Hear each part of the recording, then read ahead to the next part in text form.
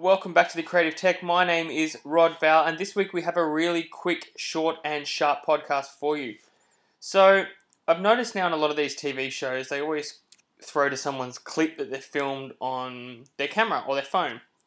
Now, when you're filming on your phone, there's one trick to making it look really good and making it easy for everyone, particularly if you're going to get people to do it for your event. Turn it landscape. So just like you're looking at your television or your computer, it's landscape. It's a rectangle on its side. Hold your phone the same way and you will be able to get a full screen video.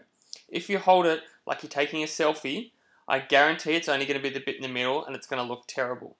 So do yourself a favor, turn it 90 degrees and take the video with that.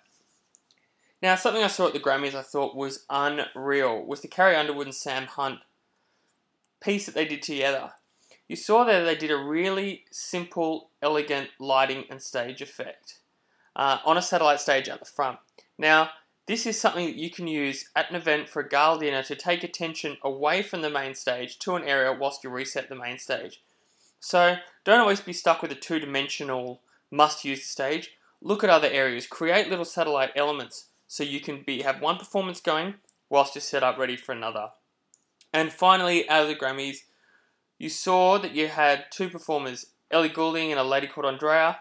Now, they were two people I would never have thought to put together, but when you put them together, they sounded amazing. It was also many years ago I did a gig for a big supermarket company, and we did the same thing with three of our main acts, put them together to do an acoustic set, and it was fantastic.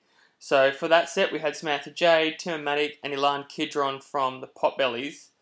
It was unreal. So when you're doing your act, don't just grab the first guy and go, well, that's what I want to do. Actually think about who you're going to have and how you can piece it together. Until I see you next time, adios.